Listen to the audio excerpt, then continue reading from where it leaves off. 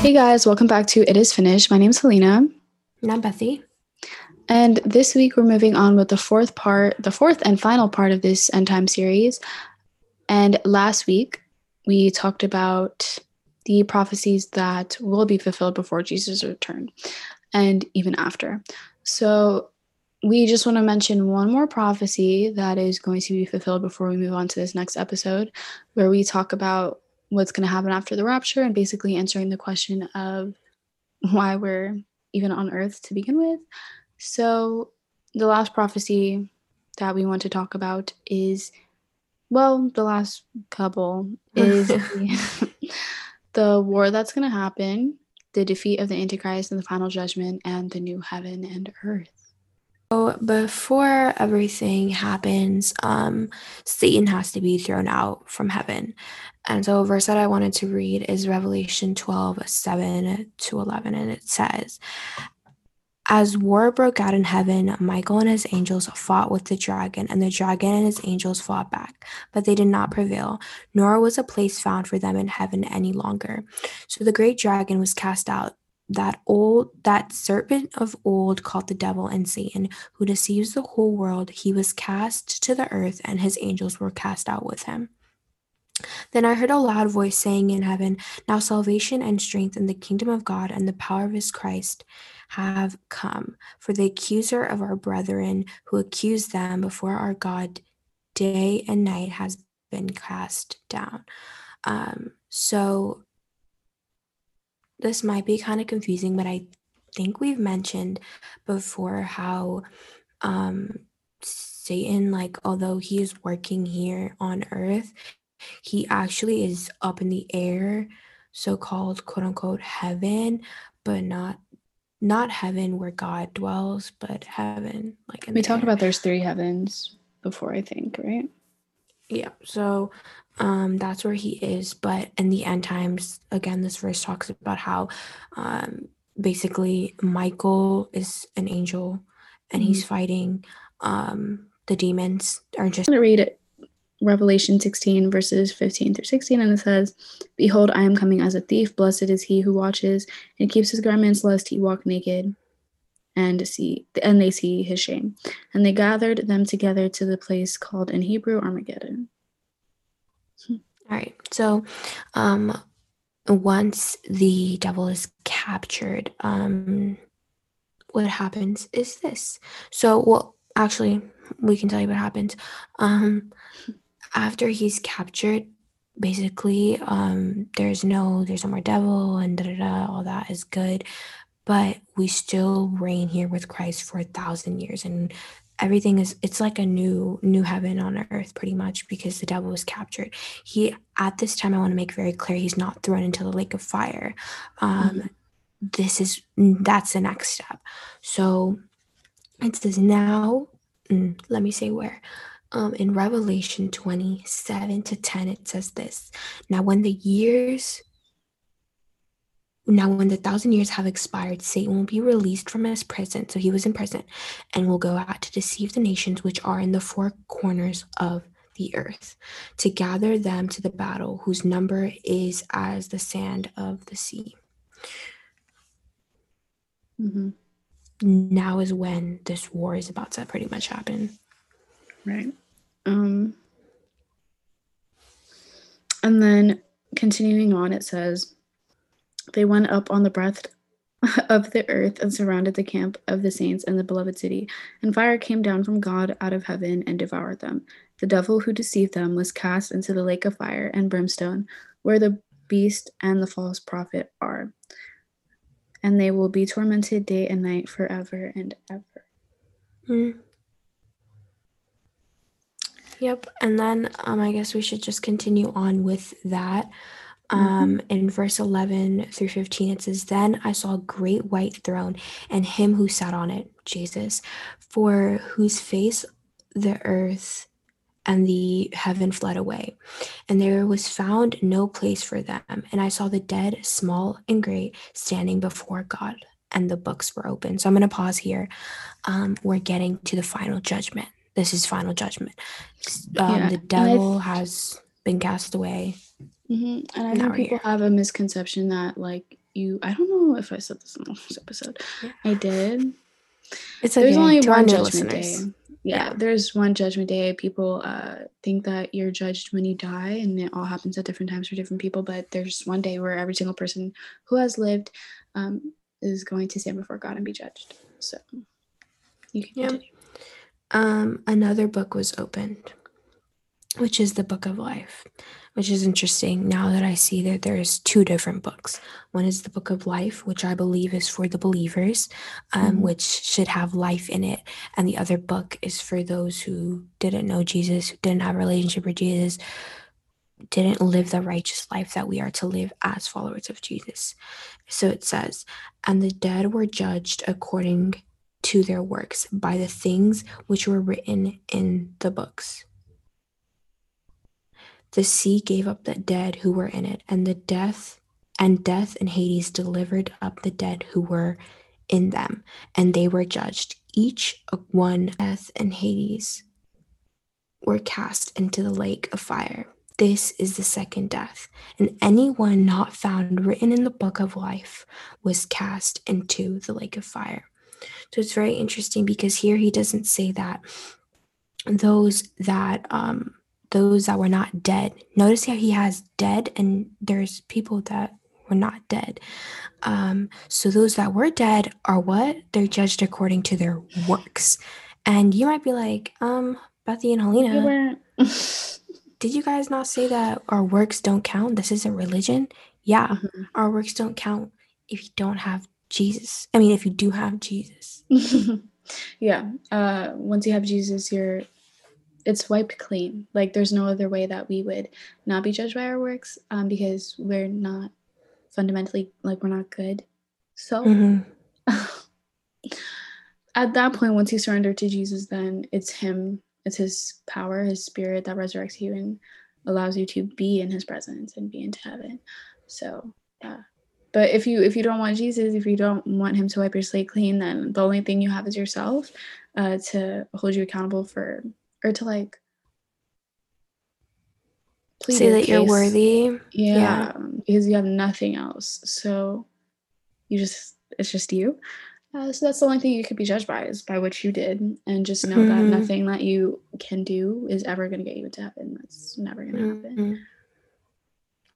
Because we're not sinless, so that wouldn't even work. Right. So at this point, Satan is defeated. He's thrown into the lake of fire. And all those with him. Right. And then everyone's judged. And then after that happens, and, people are thrown into the lake of fire, and then people are sent into heaven, there is a new heaven and earth, which is the whole purpose of this whole end times, just everything that this was leading up to. And Revelation 21, 1-5 says, now I saw a new heaven and a new earth, for the first heaven and the first earth had passed away. Also there was no more sea. Then I, John, saw the holy city, New Jerusalem, coming down out of heaven from God, prepared as a bride adorned for her husband. And I heard a loud voice from heaven saying, behold, the tabernacle of God is with men, and he will dwell with them, and they shall be his people. God himself will be with them and be their God. And God will wipe away every tear from their eyes. There shall be no more death, nor sorrow, nor crying. There shall be no more pain, for the former things have passed away. That's so right? good. Yeah, that was how it was supposed. That was the intention from the beginning. That's how it was before Adam and Eve were separated from God. That's earth and heaven was one. God was able to live among his people in direct relationship with them without a mediator. So it's just crazy. And his plan always goes through. So even though it wasn't from the beginning, it's going to be like that in the end. Yeah. And I just got taken back to John, where Jesus is having this talk with Nicodemus, and he's explaining to him everything that Jesus plans to do, because I don't know if you guys noticed, but in the book of John, out of all the Pharisees, Nicodemus was the one that was hesitant. He wasn't like the rest of the Pharisees, where he was trying to actually he was just so against Jesus. Like, he knew there was something more, but it was like he had this fear about what other people would think about him, and just that pressure of, because he was, I think he was like the most higher up Pharisee. So it was just hard on him, because even Jesus asked him to like pack his bags and go with him when he was going with the disciples, but he didn't want to. Anyways, when he was explaining to him this new covenant, this new thing that he was bringing, the first thing that he was talking about Nicodemus asked was, no temple? And Jesus was like, no, you don't need a temple. And at that time, like, you would go to the temple to be pure, you would have to be purified to the temple and stuff like that. And in Revelation 21:22, it says, but I saw no temple in it, for the Lord God Almighty and the Lamb are its temple. And it's like, at that point, I mean, now even like we have Holy Spirit, he's our temple, right? We are a temple. There's actually a song by Maverick City Music called The Temple, and I love that song so much because it reminds me like all that God has made me, I'm where he dwells. But it's just so cool that during that time we'll literally be with the ultimate temple. Kind of just want to answer some questions that people DM'd us after our last episode. So go ahead. So our first question is, where is the Holy Spirit during the 7-year tribulation? We basically said how the 7-year tribulation will be a dark time, and really there's not going to be much light. So that might have given like an intention that Holy Spirit wouldn't be there, but Holy Spirit will not leave the earth when the rapture occurs. He's always omnipresent. He's always going to be there no matter what. And when people accept Christ, like, he needs to be there to, go enter people. It's just the people that already had Holy Spirit, they're not going to be there on earth. So it's really just those that don't know Jesus yet, which makes it such a dark time, because Holy Spirit is really present, like touches other people the most, I feel like, through other people. So yeah. And it will be a dark time because, like, when you think about it now, there's a lot that the Holy Spirit is doing to just hold back on darkness and like restraining that lawlessness that is going to happen later on. And he's not only doing that like on his own, but I mean, obviously, like, he's using people.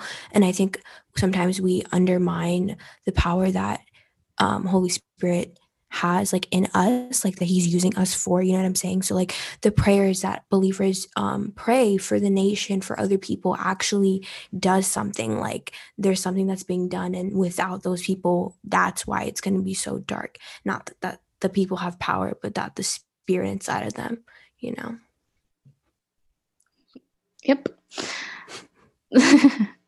All right, next question. The next question that we want to talk about that we received was, how is it fair for Jesus to come if everyone won't know about him? And I think this goes hand in hand with the question of people saying, like, if someone's in a separate part of the world and they've never heard of Jesus, how is it fair that they die and go to hell just because they didn't know Jesus? But I feel like I don't know if I mentioned this in a previous episode, but obviously God is just, and his judgment is based person to person. Like, if you go to court, the judge it's not just seen it, it's case by case basis, you feel me? So that's just not how it works. But there's a verse that from Matthew 24:14, and it says, and this gospel of the kingdom will be preached in the whole world as a testimony to all nations, and then the end will come. As the end time comes, and I feel like we've seen it, well, we've talked about it with the revival, but there's just more and more of an outpour of Holy Spirit onto the earth. There's more people preaching him, and it's just less likely that there isn't going to be people that haven't heard of him. But even if there aren't, by the time he comes, they're going to know who he is and still have a chance to repent and turn to him. And again, God is just, so he's going to judge accordingly, depending on, if you've heard and rejected, or if you've never heard anything. Yeah. And I mean, that's also why he's taking so long to come, because it says like he won't come until at least everyone has heard. It might not, obviously it won't be the same as if like you had a brother who knew the gospel and was telling you, hey, like Jesus, like you it's different. And that's obvious, but it's not like the first time you'll see Jesus, you'll know what he did for you, if that makes sense. Like you will at least have heard about Jesus and what he did, even if Mhm. that's through social media. It doesn't have to be through a person. Like you will know. I think he's literally the most famous person on earth. Everyone Everyone knows, not knows. everyone, majority of people on this earth has heard of Jesus and know who he is. Um, yeah, that's all I can say about that. But Yeah. I think I've heard it somewhere, I don't know, but um, even if nobody has heard of God or Jesus or anything, there are like clues in the earth. I Mm. guess you can say that points you to think that there has to be some creator, and God created every single one of us to have a place in our heart that only He can fill.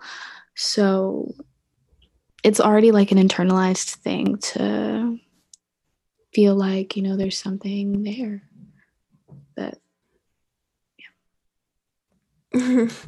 Right. So our next question is, how can people be close to God during the 7-year tribulation?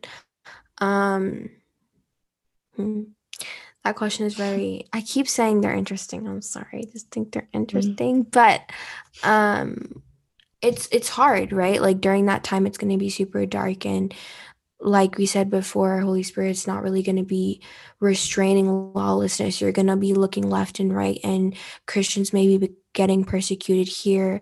It might be hard, but first, as someone who hasn't even gone through the 7-year tribulation or hasn't even seen the rapture happen, the best thing I can say is don't aim to be here for that. And I think we've mentioned that a couple of times, where you don't even want to, like, yes, you want to know what's going to happen during that time, because like you just need to know, because even if you're going to be taken up in the rapture and you won't see it, like, you should have I the just think mentality you that should you're know. not even going to have to deal with it Yeah. because we're not meant to. So don't Yeah. even think Even though about it some like people that. will. Yeah, some Yeah. people, obviously there's going to be a lot of people that will, but if you're asking this question, then it means that you believe at least a little something that it's possible that it's true. So just work towards that not being the case of you having to go through that, you know? Hmm. Yeah. And we're going to talk about later in the episode, like what you should be doing now to prepare, and like how to be close to him now. So I guess we'll talk about that later. Get into this week's topic. Uh, I said that we were going to talk about kind of explaining what our purpose in life is, and that is such a hard thing to talk about. So we have this, I think it's like a booklet. It's not a book, but it's a short something. I'm gonna just call it a booklet. It's called Your Ultimate Destiny. Of things from this booklet because it's really helpful. It's Your Ultimate Destiny by Roderick C. Meredith. And you can find it online. You can literally just print out a PDF or just read it online. But Highly recommend. yeah, I read this a while ago and I recently reread it. And I feel like it kind of just puts everything into perspective and makes you realize like what we really are here for. Because even as Christians, it seems like what's the purpose of us even being on earth if we're just going to end up being with Jesus at the end? Like, what's the point of being here without him?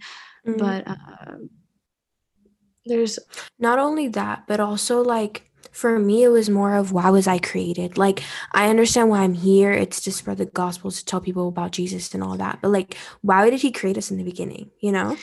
right, and people always say, God created you specifically in a specific way. Like you're Mm, the only one of you. But it's like, why did he create me?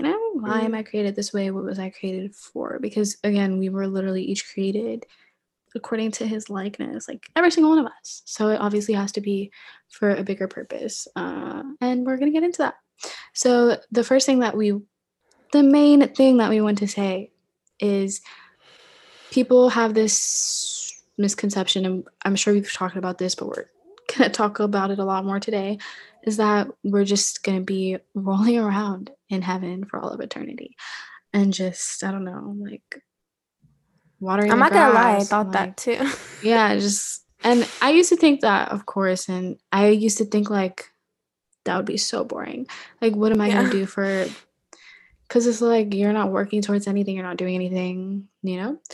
I feel like we've all had this misconception at one point, but that's far from the truth. Mm, And this booklet really debunks that. But mm, going back to creation, we were all purposefully created. He created us with his image in his mind.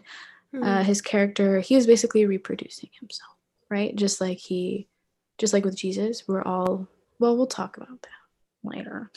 But something that this booklet pointed out, which I found was interesting, was the difference between Genesis 1:24 and 1:26, where God was creating, living beings. And in 1:24 it says, "Then God said, let the earth bring forth the living creature according to its kind."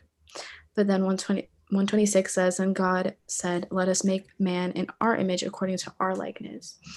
So according to their kind, but created us in his own image, which is wild, isn't it? Producing himself, basically, we're all his children. That's why he's called the Father, because we're his creation. We're the product of his reproduction, which sounds weird because the way we say reproduction is like, but that's not the same. You know what I yeah. mean?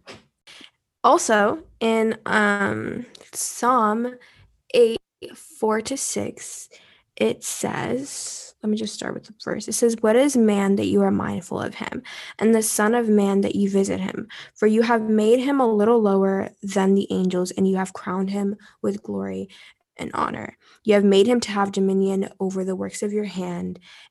You have put all things under his feet." So this just again goes back to where it says in Genesis, he made us lower than angels, but he gave us dominion over everything. And that just goes to show that there is a reason why he gave us dominion over everything.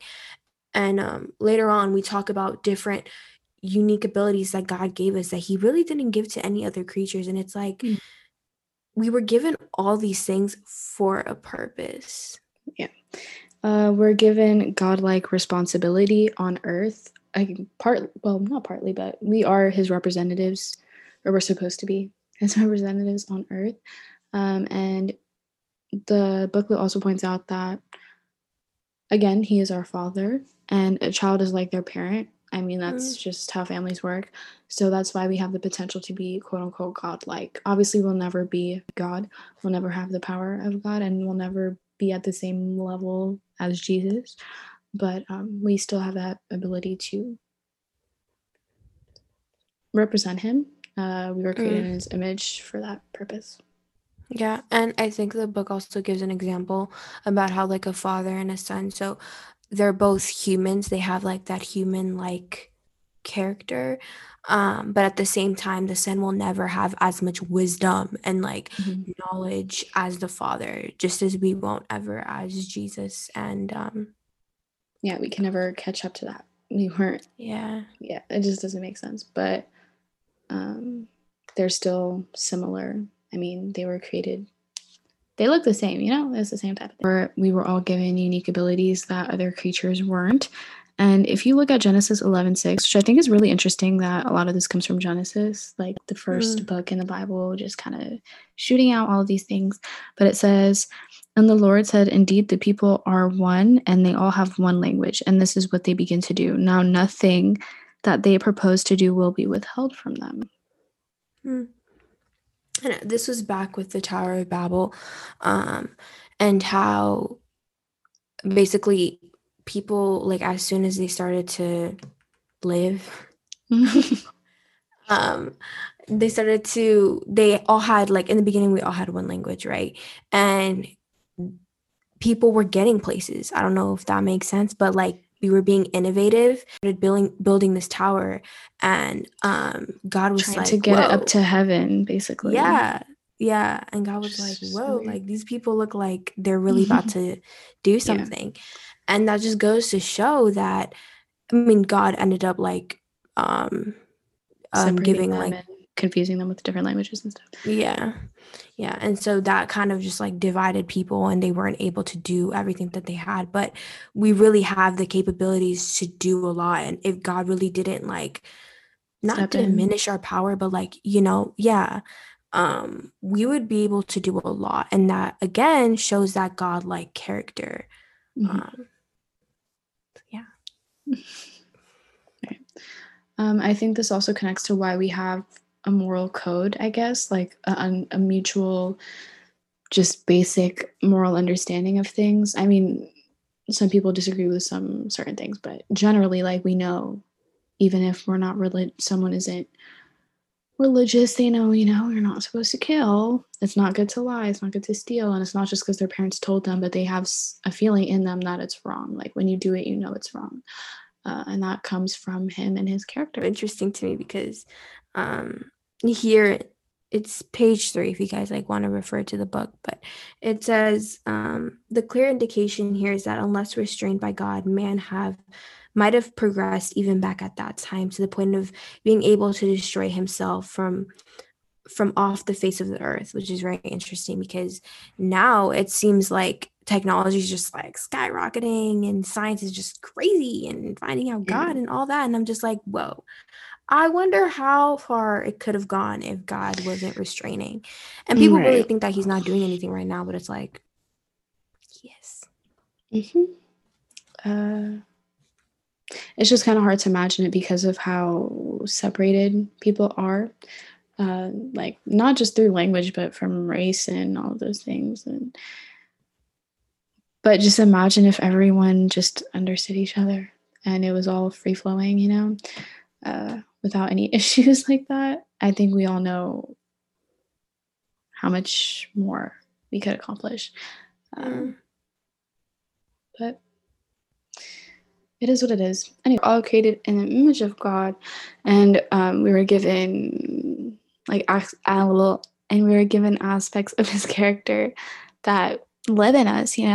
I feel like a natural question to ask is, why isn't everyone, on the same page? Why, if we were all created to be like God, why aren't we all like, do you know what I'm trying to say? Like him. Why aren't we all representing him?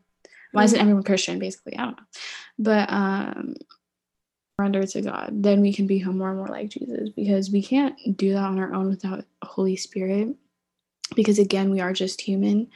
We're not God, but we're given aspects of his character, like, to help form us into him, into something like him, to represent him, and the book also pointed out, or not pointed out, but it's just something that I never thought about before I read it, how the Bible says that Jesus is the firstborn. And when you hear firstborn, like, if someone has just one child, they never say, this is my firstborn, because that makes no sense. He's your only kid. But it specifically says firstborn. So obviously there's going to be more. So Jesus is kind of like our brother, like, once we get up there, which is kind of wild. But at the same time, he's always above us, I guess, older brother. Yeah. But and something I also was thinking, sorry. Something I was also thinking about was how usually the firstborn is looked at as the example, one like as being a firstborn. I mean, and a secondborn, and I think I'm the example, but maybe. But yeah, like they're always looked at as the example, and they're always, at least, like, they just represent the family. Sometimes even, I think back in the day, that's actually how it was. The firstborn son would take the thing, but obviously it's not the case. But like, if there was royalty or something, like, they would take the throne next. Yeah. And like Jesus was our example, and Jesus is our example. When he came here, he's the example for us. All right. And Romans 8:29 says, for whom he foreknew, he also predestined to be conformed to the image of his son, that he might be the firstborn among many brethren. Many, many brethren. So, his kingdom is always expanding, and we're all children of God. Jesus But it's just kind of complicated because Jesus is God, but he's like the firstborn son. But you know how it goes. It's duality. Yeah. And the book also pointed out like how when Jesus came and he said blasphemous things, quote unquote blasphemous things, saying that, you know, just as a father is, he is. If you see him, you see the Father, and all that. The religious leaders at that time thought that was blasphemous. And so if they actually understood that God was making others in his kind, they would think that that's blasphemy, when whole time he's just trying to increase his family through us. Given godlike responsibility on earth, we're supposed to become Jesus, I don't know, children of God. And it's all for a purpose. A big part of that purpose has to do with ruling on earth after Jesus comes. But first, we want to talk about an overcomer, or who are overcomers, what they are, you know.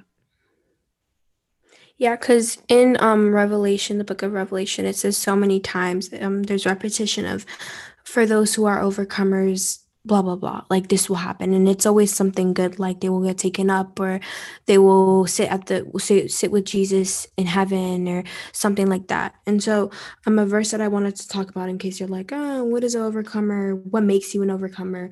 There's a lot to it, but Revelation 12, verse 11 says, and they overcame by the blood of the Lamb and the word of their testimony, and they did not love their lives to the death. Basically, Christians who overcome their own flesh desires, basically the world. The Bible talks a lot about, and the temptations that come along with it, which is really difficult to do, which is why you're given such a high reward. So. And I think it's also important to realize that it's not you who's overcoming it, right? Because at the cross, when Jesus said, it is finished, not only did he mean it for so many other things, but one thing that he meant it for was he overcame the world. Like, it's done. And that's why he says they overcame him by the blood, him being the devil, by the blood of the Lamb and the word of their testimony. So it's not us, it's the spirit inside of us, that spirit that resurrected Jesus, that's overcoming. But it's not as easy as just... It's up to us to maintain that relationship, just like Jesus prayed and always talked to the Father and always said, I do everything in his will.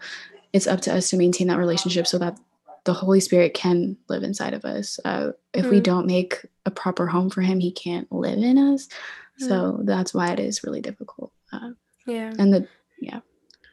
Not only like giving him that space, but I mean, not only giving him that home, but also giving him that space in that home. Something that I always pray, and I always try to pray every time I talk to Jesus, is God, like, even in the morning, like, God, I don't even want to have control of the day. Like, you have control of it. Like, Holy Spirit, you, the spirit inside of me, like, you move. Whatever I think, whatever I do, whatever I say, like, let it be you. And while that is good to pray those things, I also, like, this other day, as I was saying that, I was like, okay, Bethy, like, you're saying these things, you're giving Holy Spirit that power, but are you mentally, physically, like, actually doing, like, letting go, you know?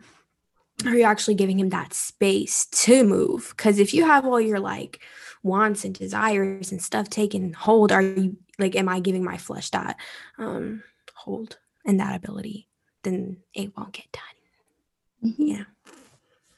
All right. It's not, we always talk about it's a two-way street. You need to work with God for him to work in you. We would rule with Jesus.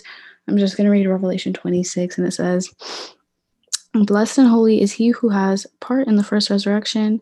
Over such the second death has no power, but they shall be priests of God and of Christ, and shall reign with him 1,000 years. I read the verse that you had where it says, where in Revelation 5:10 it says, and have made us kings and priests to our God, that we shall reign on earth. And I don't think, did we mention the whole 1,000 years? In the last I think we like might have sprinkled it in there. Oh yeah, I think we did. Yeah. Yeah, that was like a shocker to me when I read the book of Revelation, because I really never heard it in church like that. I'd never heard people talking about it until recently, until this whole like end times thing. A lot of the things that we talked about, I never really heard about. God.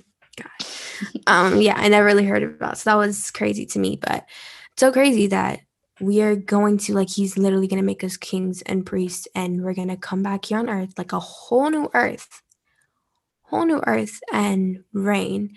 And not only are we going to reign, but I guess we're going to get into what we're going to do later. But like we said in the beginning, how there's going to be war with Satan's army, basically. We were given authority to rule, but we're also supposed to fight in the war, which sounds crazy because it's like, how are we supposed to fight, I guess? I don't know. But we're not going to be in our regular bodies. There's no way we're going to die. I mean, we already died and we're resurrected, so that's like not possible. But when we do get taken up in the rapture, we're going to have glorified spirit bodies that aren't subject to physical laws. Like, pretty sure I talked about how we can walk through walls and just do crazy stuff like that. Oh, fly and just go anywhere. But we won't be able to be destroyed. It's you can't be destroyed. That's the whole point. Yeah, and I think we see that, and like the reason we get the glorified bodies is because, like you just said, we were resurrected. So just as we see in the Gospels with Jesus, how after he resurrected, he had his glorified body, and although he did have the humbleness of the holes in his hands and his ankles, he was able to do just out of the ordinary things, like not knock when he entered houses and just come in whenever he, like, do things like that, but they were still able to touch him and know that he was not like a spirit. That makes sense. Basically, to summarize, the whole purpose of us being here is to become more like God so that we can become part of his family. And I feel like we posted on Instagram about the reason why like we go through things on earth, I guess like trials and stuff and tribulations and all those things, but it's basically to build our character, because there's no way we're going to become like him unless we're put in situations where I don't know how to describe it, but it's basically just like building maturity. Yeah. Oh, and I think we also talk about that in our James chapter studies, because it definitely talks about how God tests us. I think in the first chapter probably, but it's really just to produce spiritual maturity. And but it's not to tempt us to sin, but it's really just to strengthen us. And I think that's necessary, because when you realize it, I think it's like just maturity. It could be like physical maturity in a sense too, where not physical, mental maturity in a sense where it's like, as you get older, you realize that like if you're not doing things that are challenging you, you're not growing. Like there's no growth if you're comfortable, because you're not going out of the box, you're not pushing yourself. And that's exactly what God does when he tests us. And that's why those things are hard, because he knows us so much that he knows exactly what is hard. So, right. And while we're on earth, everyone has the mutual purpose of just spreading the gospel and getting more people to join his family. So that's what we can do right now. But I hope that kind of helps a little bit with that question of why we're here,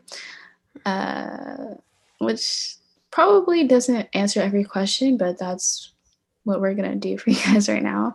And now we want to move on to the big question of how do we prepare? How do we prepare for Jesus' return? And I could probably answer this in a quick like sentence, but it's really just build a relationship with him. And you don't even need to know about like the events of the end times to prepare for it, but it's always helpful to know, because I mean, once he comes and we're taken up, and then we're definitely going to know everything that we need to do. It's not like we need to know beforehand. But the main thing that we can say is build a relationship with him so that you can hear his voice and be taken up.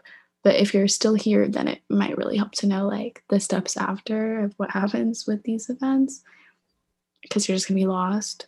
And I also think like just informing yourself about the end times helps, because even if you're being taken up in the rapture, you kind of need to know like the signs and stuff to look for to know it's the end times, if that makes sense. And I know it's like a long process, and it's not just going to be like super bright in your face, like, oh my gosh, end times rapture tomorrow. Like, it's not going to be like that. But at the same time, we just need to be aware of our surroundings, and I feel like this just gives you a better understanding. And it also helps because we've talked so many times about how the devil is going to come to deceive people and how even Christians can be deceived, which sounds crazy, but I guess if you just don't read know the what's going word. on, Yeah. and Revelation is hard to understand, I guess. Not I guess. It is hard to understand, but I guess if you just just keep reading it and ask God to like reveal things to you and just meditate over it, then I feel like you'll come to an understanding of what's going on. But you're just a lot less likely to be deceived if you know it's happening. But the basic thing, like the main thing that I would say, is just build a relationship with Him to hear His voice. Yeah. And that might be like hard for some people to like understand like what that means and how to do it.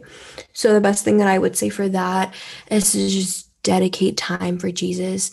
And I feel like that's definitely easier said than done. I think I know we did the IGTV about the story about Martha and Mary, and how we were kind of like taken back on how Martha was doing a bunch of other things while Jesus is there. But moral of the story, that's us right now, right? We could be spending so much time for him, but we're not. Yeah, and it doesn't have to be prayer. I think I don't want to say that I don't like the word prayer, because I'm not going to say that. I do.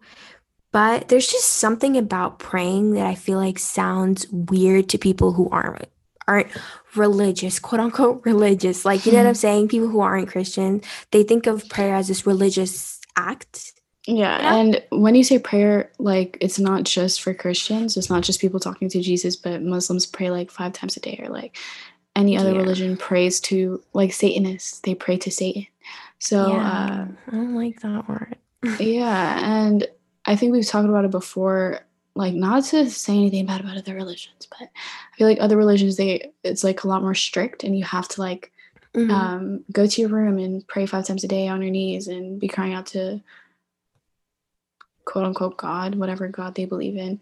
But we're not saying you're not supposed to get on your knees and pray and go into your room if you're a Christian, but that's not the only way you can pray. Like we've talked, I don't know if we talked about it, but you can literally be talking as you're like driving or just walking or doing anything, because the point is he's not just in a room. He's not just in your prayer. Like people have prayer rooms, but his presence is everywhere. So what's the point? You know, I guess it's like, I mean, like, I understand a prayer room because that's just like your designated time. I mean, designated place to be with him when like I'm saying people put like pictures and like candles and stuff like that. Oh. Yeah, I know people. I've literally been to people's houses that have it, and I don't know. And only having that room that they like, if they pray, they have to go to that room. That's what I'm talking about. But that doesn't make sense to me because he's everywhere. So you don't need to go to a specific room every single time just to pray. You can literally just have a conversation with him in your head. You don't even have to be speaking out loud for him to hear you, you know? So yeah, I guess that's why we don't like the word prayer. Yeah. I mean, although it is good, like the Bible says in Matthew, Jesus says, that when you pray to go in your room and close the door. And yes, it is so important. We're not undermining that time where you have alone time with Jesus, where your whole focus is on him and him only. That is so necessary. But at the same time, you could be eating and talking to Jesus and like, hey, Jesus, how's your day? Because like he's like that. He's our friend. He calls us our friend for a reason. And that's literally, once he called us our friend, religion down the drain, because that is just not religion whatsoever. So and just like fellowship and not fellowship, have communion and enjoy that time where it's just you and him, and learn about him and talk to him. I don't know. Yeah. Another thing we would say is just join a local church, fellowship with people. I know we've said before that going to church doesn't make you a Christian, and I think we spoke really strongly on that. But at the same time, that doesn't mean that going to church is bad. Like, obviously, it's something that's supposed to supplement whatever you're doing, but it shouldn't be the only thing that people see that makes you a Christian, you know? That shouldn't be the only time that you are doing anything related to hearing about Jesus or speaking to Jesus or worshiping him or whatever you do in church. And also having a community of people that are Christians and people that have a relationship with Jesus really, really helps you as well to build your relationship with him. I think I mentioned in the last episode about how I saw this girl talking about how the people that brought their friend to get healed, like, he was made well by their friend's faith. So obviously it matters who you surround yourself with. Yeah. And it just makes sense. The other thing we have is read the word and study. Wait, I wanted to say. Oh, go ahead. I wanted to say something about just like fellowshipping in the body of Christ. We said this so many times, but it's so important that just why God made the body of Christ. And I was listening to a podcast earlier, not ours, but I think I put it on our story. It's called The Bible Project. They actually have YouTube videos, which I highly recommend. We're going to get into later, but they have a podcast, and I was just randomly like, I never listened to that many of their episodes, but the one I listened to was so good, and it was just, he was talking, I don't know his name, but he was talking about how he went to Israel, and he went to the site. He actually lived in Israel for a while, but he went to the site where the cross, and there were so many people there. And the way he was describing it was like, wow, like all these people, they must know Jesus, they must love Jesus. And it's so crazy, the diversity, because, Jerusalem is a very touristy place, as weird as that might sound for someone who isn't a Christian, because it might just seem so random. But as Christians, like, even I want to visit Jerusalem and go to the places where Jesus walked and all of that.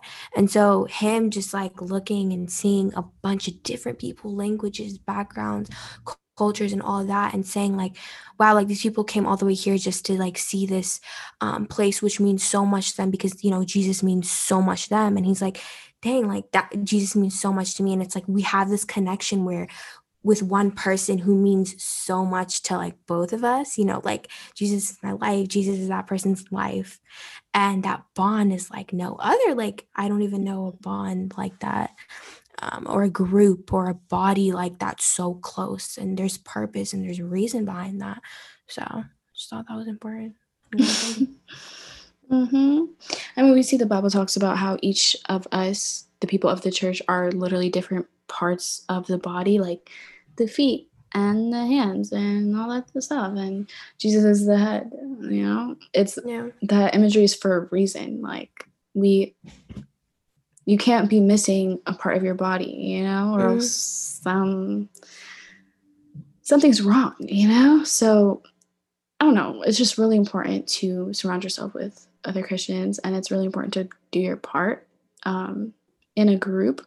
Like, we're not saying like, you talked about this before, how, like, for example, your mom's faith doesn't cover yours. Like, your mom's belief in Jesus wouldn't cover yours. So just because you're around other Christians doesn't mean, you're going to be taken up in the rapture or anything, but it helps.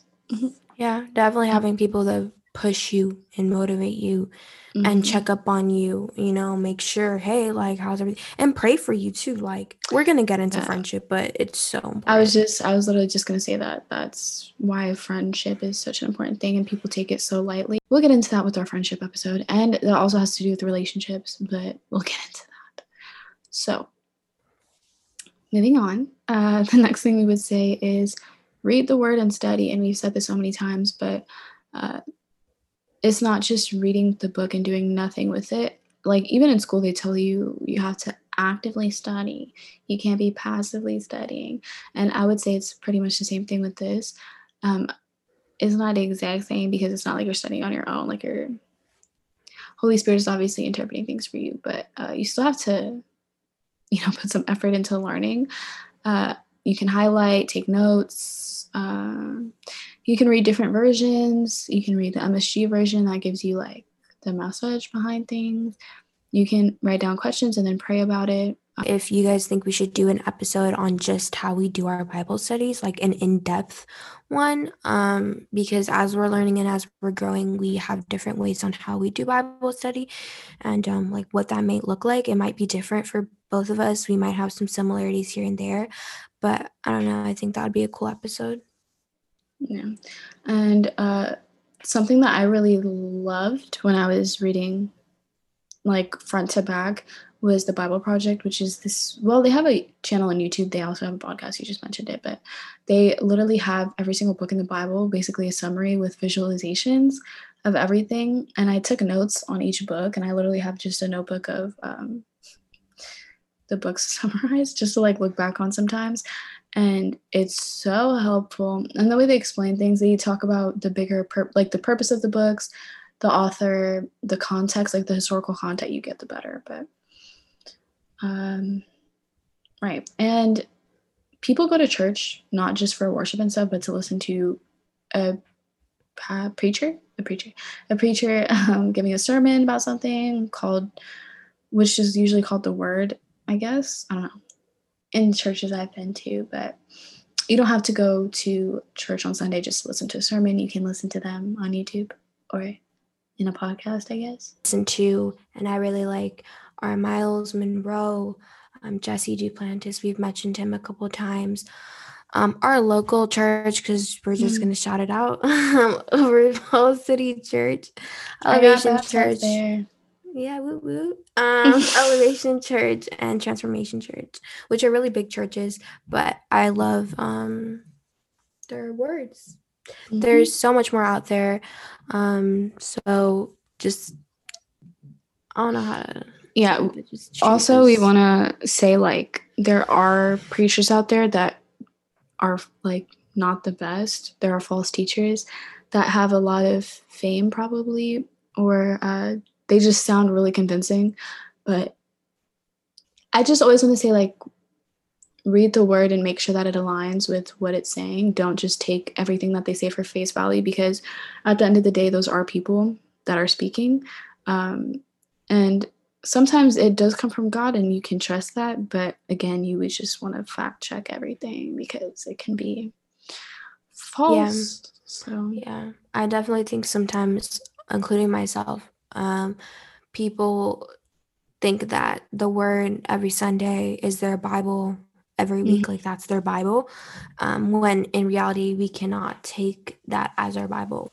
The last thing we would say is just to read about what's to come, and we mentioned that before, but I'm going to shout out the book that we talked about throughout the series. It's titled Because the Time is Near, and it's by John F. MacArthur. It basically just explains the book of Revelation and goes chapter, if not verse by verse. And I would just recommend, aside from using commentaries, we didn't mention commentaries, but commentaries are great. Just fact check the source, make sure it's a good source. Other than that, I would just say read the book of Revelation multiple times, and ask people, watch videos. We've mentioned that, but multiple times is key, because that's why the Bible is not a one and done book. Yeah, people literally spend their whole lives reading it over and over again. And we said it before, but each time you read it, you're going to get a new revelation, as long as you're asking God to reveal something to you and you're not just reading it with your own eyes. But there's always just more to learn. Like, it's so complex. Right. So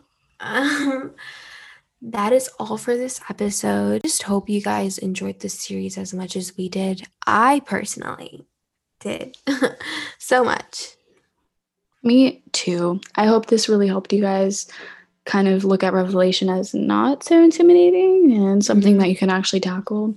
Again, there are so many other sources out there that can help you with it, but we kind of just hope this gave you at least some basic knowledge of what's going to happen and what has already happened and all those things. Tune for our next episode. It's not going to be on the end times, but it will be on another very important topic. So get ready for that.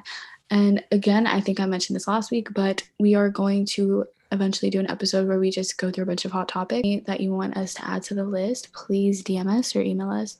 DM us at It Is Finished Podcast and email us at itisfinishedpod@gmail.com, and we will add it to the list. We can make multiple parts to that because we can just go on and on about certain things. So let us know. Other than that, we hope it's pushed you straight to Jesus. If you haven't given your life to Jesus, now is the time. Tomorrow isn't promised. We hope you guys enjoyed this episode. Bye, guys. Bye.